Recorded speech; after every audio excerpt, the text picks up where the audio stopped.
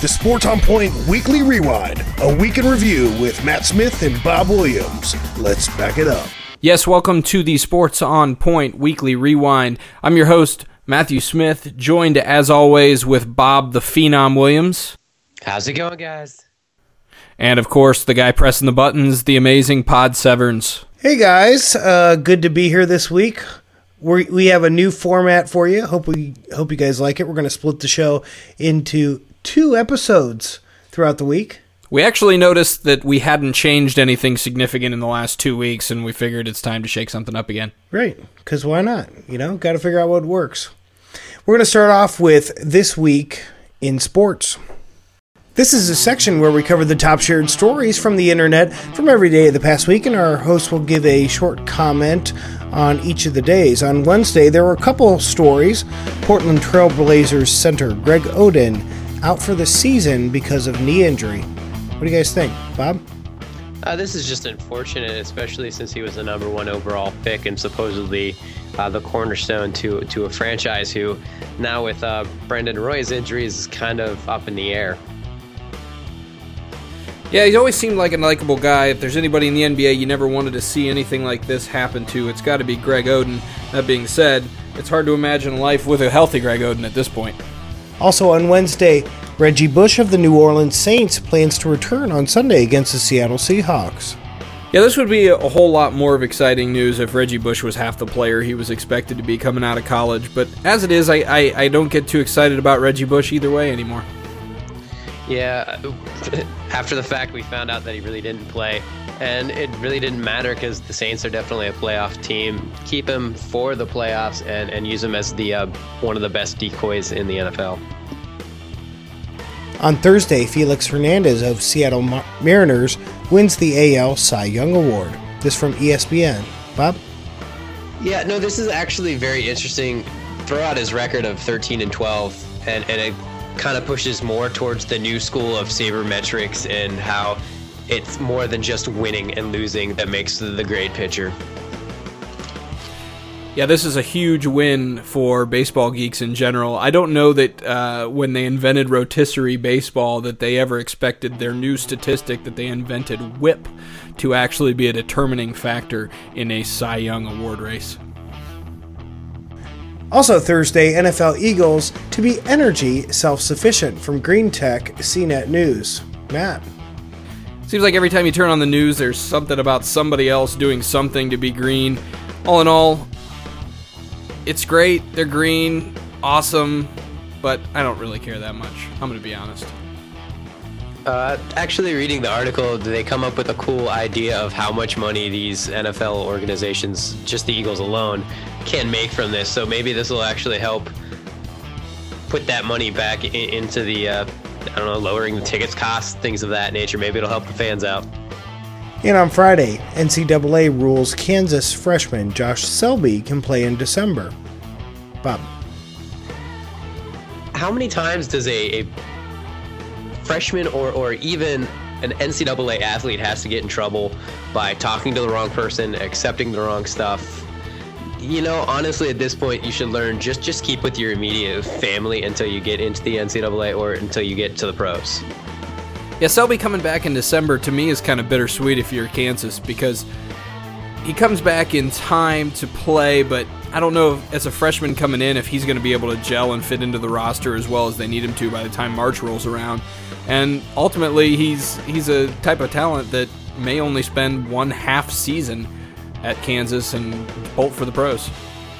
Also on Friday, Tennessee Volunteers coach Bruce Pearl suspended for the first 8 SEC games. Matt, what's your take on this? Bruce Pearl, this has been kind of an interesting story as it's developed. The University of Tennessee actually no longer has Bruce Pearl on contract. He has had a word-of-mouth agreement to coach his games, so at any point in time, the University of Tennessee can let him go with no repercussions. It would be kind of interesting to see that happen because this Volunteers basketball program has been nothing before him and can presumably be nothing after him. It's the SEC in basketball. You gotta hold on to one of your power programs, which SEC or Tennessee really isn't a power program outside of Kentucky. There isn't much there, So, yeah, I don't see them getting rid of him anytime soon. On Saturday, Minnesota Vikings activate wide receiver Sidney Rice. Bob. You mean this is a story about someone actually coming back, someone who could actually help the team? Too bad that their season's already under the bus. Yeah, we all know that this didn't help too much. Sidney Rice scored exactly 0 touchdowns as the Vikings scored exactly 0 touchdowns in a backbreaking loss to the Green Bay Packers. I believe I had this on last week's podcast, by the way. I said 42-7, they're going to lose, and Childress is going to be fired. It was 35-3, but I think that's close enough. I think it is close enough. I think that the scenario that you were describing perfectly played out, and kind of funny to see it happen. Also Saturday, Michigan QB Denard Robinson sets 2 NCAA records. Tell us a little bit about these records, Matt. Well, he set a record for most rushing yards by a quarterback and also to become the first player in NCAA history with 1,500 yards rushing and 1,500 yards passing in 1 year. All of these very impressive stats. It's just too bad the Michigan defense is so terribly, terribly bad so as to ruin this spectacular season for Denard Robinson. Yeah, you summed it up perfectly there. If it wasn't for their defense, you could see Denard Robinson being the alternate to Cam Newton as being the runaway Heisman. Sad situation for him, but good for him all in the same. The fact that they're bowl eligible and he's a great athlete. Come on, the defense isn't that bad. They just struggle with ball carriers who move and quarterbacks who throw. Yeah, maybe Rich Rod shouldn't have hired Greg Robinson. Moving along to Sunday, Derek Jeter's agent says that the New York Yankees' negotiating strategy is baffling. Bob, are you baffled by the strategy? I'm baffled by his agent. Why? I know the New York Yankees have a cash cow in their organization just in general, but who else is bidding here? They don't need to definitely overpay for Derek Jeter, and I don't see Derek Jeter really looking to bolt New York. So this is just a puff piece almost.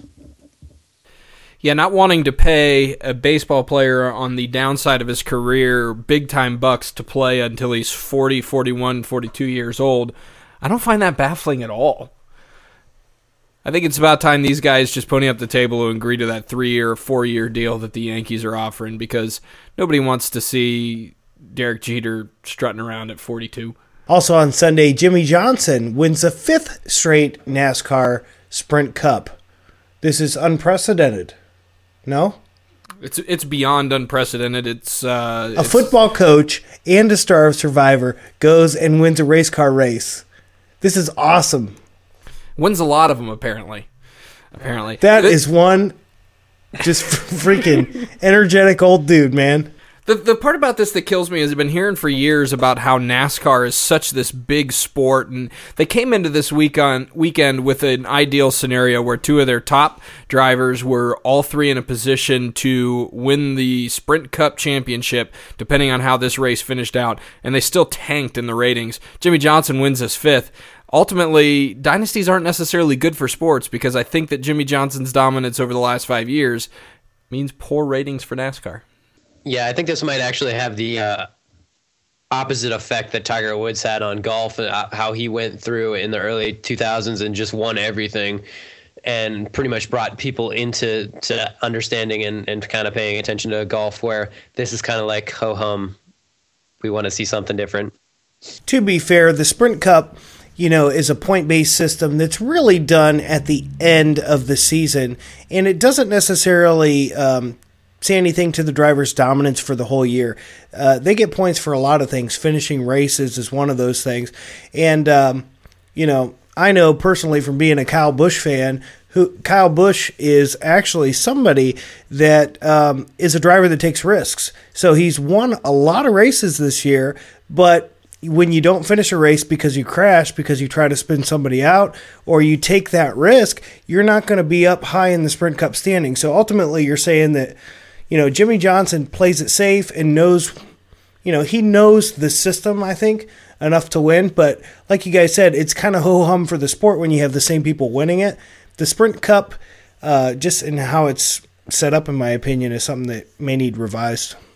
I think there's another big difference here between the Tiger Woods scenario and this is that I don't know that you ever see golfers, with the exception of Tiger Woods, who get things like Padrog Harrington tattooed on the back of their neck, because people in NASCAR are crazy about their guy, their driver, and if it's not their guy winning, the interest drops. Right.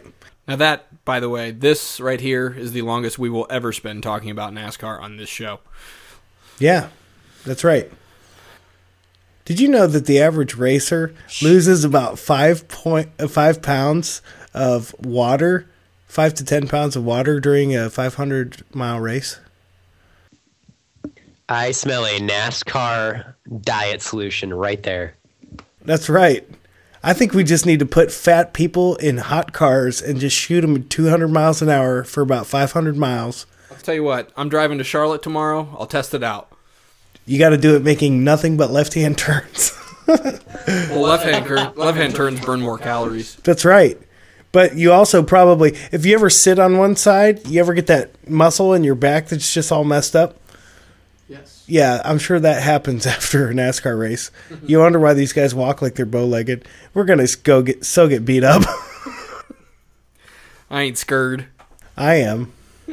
My dad's a NASCAR fan, but I don't think he listens to the show.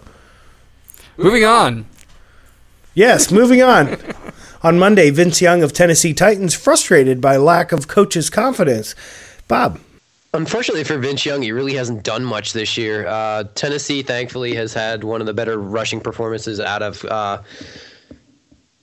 Chris Johnson, and even Kerry Collins has done a serviceable job. So it's almost a maturation process here for Vince Young. He needs to buck up and realize that he's an NFL quarterback, and he needs to start playing like it. You know, my first instinct here is to just look at the situation and think that Vince Young is the young guy who doesn't have his mind right, isn't doing what he needs to do to get prepared on Sunday. But then I look back and I remember Jeff Fisher and the way that he made his departure with Steve McNair and the way that he was treated at the end of his tenure, and I'm not 100% sold on the fact that Vince Young is being done right by this organization anymore. No, maybe it's time for him to see what else is out there, because I'm assuming some other teams can use him. Also on Monday, Richard Seymour fined $25,000 for striking Ben Roethlisberger. What do you think, Matt? I'm pretty sure if he were to take up a collection plate in Cleveland, Ohio, they would pay his fine with ease. I would send $5 right now if he had a PayPal button on his webpage. Absolutely, it was fun video to watch. Just the arrogance of Roethlisberger as he confronted him, and the sheer effortless smackdown that Richard Seymour laid It was on. a cold thing of beauty. Thing of beauty. It was beautiful. Apparently the NFL didn't think so. Well, the NFL doesn't think of a lot of things. They don't lack personality. But honestly, I don't know what was going on in Roethlisberger's mind, but Seymour's a big guy. Like, what are you doing? He's definitely going to try to defend himself. So, I don't know. He probably thought he was in the I'm safe because I'm a quarterback zone and forgot that the play wasn't going on anymore. So, I don't know. I just think he put him in his place. If you watch the video, which I looped several hundred times, it was nice. We should GIF that. We should put it right on the main page of the website. On the Facebook page. GIF it. I like it. Let's GIF it. And rounding the week off on Tuesday, New York Jets' Darrelle Revis is an average corner. This coming from old man Terrell Owens. I won't go that far. I think it's just, hey, look, he's running his mouth because they're playing on next week on Thursday, so he gives a little bit more to their matchup because he's going to be covering him or getting covered by him. Revis has been hurt most of the year or off and on this year, so he's definitely not had a good year coming back from a contract holdout. Yeah, I'd have to say Owens has a valid point. Oh my God, did I just say that? Yeah, he's got a valid point. Revis has not been the stellar Revis Island amazing MVP caliber player this year that he was last year. But don't read into that too much, Terrell, because you may get the advantage this week, but Revis will be back. He'll be the guy he was last year again. Yeah, I don't know. I kind of look at this as Terrell Owens kind of stealing a little bit of Ocho Cinco's thunder down there in Bengal country. He's, first of all, catching some of Ocho Cinco's balls and doing a little bit better than a lot of us thought at the beginning of the season. And this is kind of Ocho Cinco-esque, kind of be the prankster, say things before the game starts to rile them up. Yeah, I like it. Yeah, in the past, Owens has only ever talked trash in the media to his teammates. Exactly. I think he's kind of learning, the good way to smack talk, and that's not against your teammates or your coach. And also on Tuesday, Joe Paterno plans to coach Penn State until the year 2089. I'm sorry, 2011. 2089 sounds about right at this point in time. I think that guy's cologne is formaldehyde. Yeah, you could be right. Don't get me wrong. Everybody loves Joe Pa. He's legendary. He's iconic. He is all those things that you expect of Joe Pa. Whatever. He's Yoda, but white. At this point in time, I think that the assistants are doing more of the coaching in the game than he is. Half the time he's up in the booth. Half the time he's out on the sidelines. He's breaking his leg and getting pneumonia, and I think for the sake of the organization, it's better if Joe Pa steps aside, and for the sake of Joe Pa, I think it's better that Joe Pa steps aside. Yeah, I definitely agree that he needs to step to the side, or we will be seeing him in a Futurama episode very soon as a talking head. But he's not doing anything good for the college universities by staying there. Right now, they only have 4 recruits signed, which is a huge deal considering it's almost December and the signing day is the 1st of February.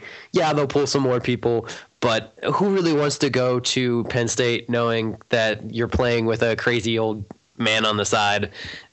I don't know. Please step aside. Yeah, and it hurts because he's dealing with a short stick in this part of his career. Hey. That's not what I wanted Leave to his say. stick out of this. Obviously, at this point in his career, he's dealing with a short time frame. So when you're being recruited by him, you got to wonder, is he going to be there for 1 year, 2 years? You feel pretty confident at this point that he's probably not going to be there for all 4. Right. That's going to wrap up our weekly rewind. That's right. A weekly rewind. Make sure you tune in for the Sports on Point podcast, episode 29 this week. 29. Yes. It'll technically be 30 because now we've done 2 episodes in a week, but hey. We're going to be talking Greg Oden and his Les Miserables career. Les Miserables. Football at Wrigley Field. Oh, wait, that wasn't such a good idea. Does the Big East really deserve an automatic BCS bid? No. Come on, don't give it away, Matt. We want them to download the other episode. Oh.